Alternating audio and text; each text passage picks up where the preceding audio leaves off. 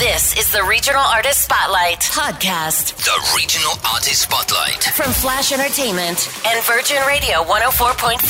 Hello, this is James Everton from Virgin Radio, and right through the month of April, we are getting to know one man on the Regional Artist Spotlight with Flash Entertainment and us at Virgin Radio.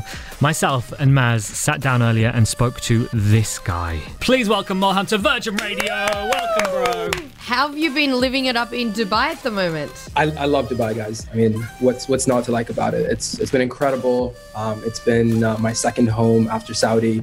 When I was in the States, I remember I came straight to Dubai afterwards just because it was just so close to home, and it was kind of that middle ground between kind of the West and the East, and it's just great to be here. I think the last time we spoke to you was 3 years ago. I don't know if you remember this. It was 3 years ago.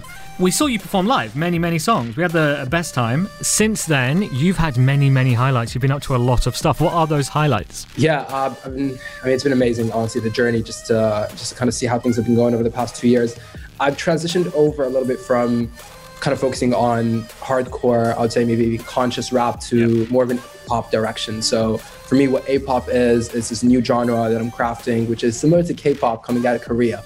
And when you think about Korean pop, it's dynamic, it's different, it's pop, similar to how you have it in the West, but it has its own spin on it, right? It's Korean kind of spin take on it. And that's what I'm looking to do with A-pop, is to make Arabic pop this new feel, this new genre where it's Western melodies, but Arabic words and Arabic lyrics and Arabic culture embedded into one. And there's a bit of a hip-hop twist to it as well, right? Yeah, for sure. So it's pop. There's a lot of influences from hip-hop. It's very melodic, but at the same time, you do have real stories and real storytelling. So it's a unique new type of mix, new type of pop that we really haven't seen come out of the region for some time.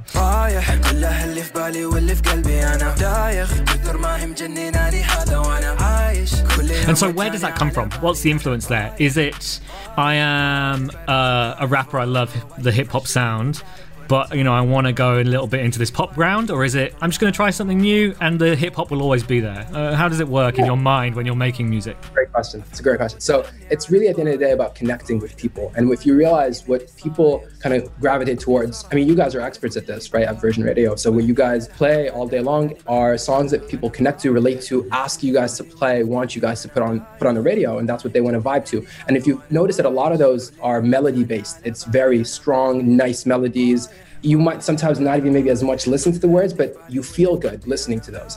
And so pop is really, that's what it is. It's popular, it's mainstream, people enjoy and connect to it. So that helps me connect with a greater audience. At the same time, when, like you said, Ma, it's like bringing in kind of that influence from hip hop, that storytelling element, infusing that in pop, in mainstream, combining melodies with what I like to do, which is storytell, and bring in that lyrical aspect of it. Combining those two is how you bring storytelling to the people. Up the pace from race to race, I've been on the road from place to place, I've been working hard from case to case, I've been in the sky from plane to plane, I've been gliding, but I never fumble. So we're making a new genre. We're making A-pop happen regionally with this hip-hop twist, pastel colours everywhere. Like, it's beautiful to look at. You watch it, you're visually just locked into everything you do, whether it's your TikTok, whether it's your Instagram, whether it's the music videos on YouTube. How is that going across the region? Because that's what we're looking at with Regional Artist Spotlight with Flash.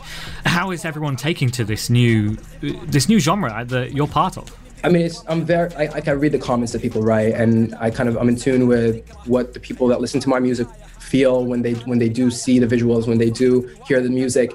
And I think it's different than what they're maybe used to hearing, because for you to have those, let's say, pastel colors, I mean, you touched on that. That's not typical to see of, let's say, a male artist per se. You know what I mean? In the region, a lot of the colors that you see are beige, green. Those are kind of the colors that your eyes are naturally maybe used to. So when you do introduce those colors and you embrace them and you're able to kind of just bring something new to the table, I feel like that's refreshing. It's been a pretty weird year over the last 12 months. How have you been going with the lack of live music and performing? In a way, it's a blessing and a curse from a music perspective, particularly just because even though you're not performing, and obviously we all miss that, I miss the stage. My last performance was literally like 2 weeks before everything locked up, and it was in D3, and it was such a good time.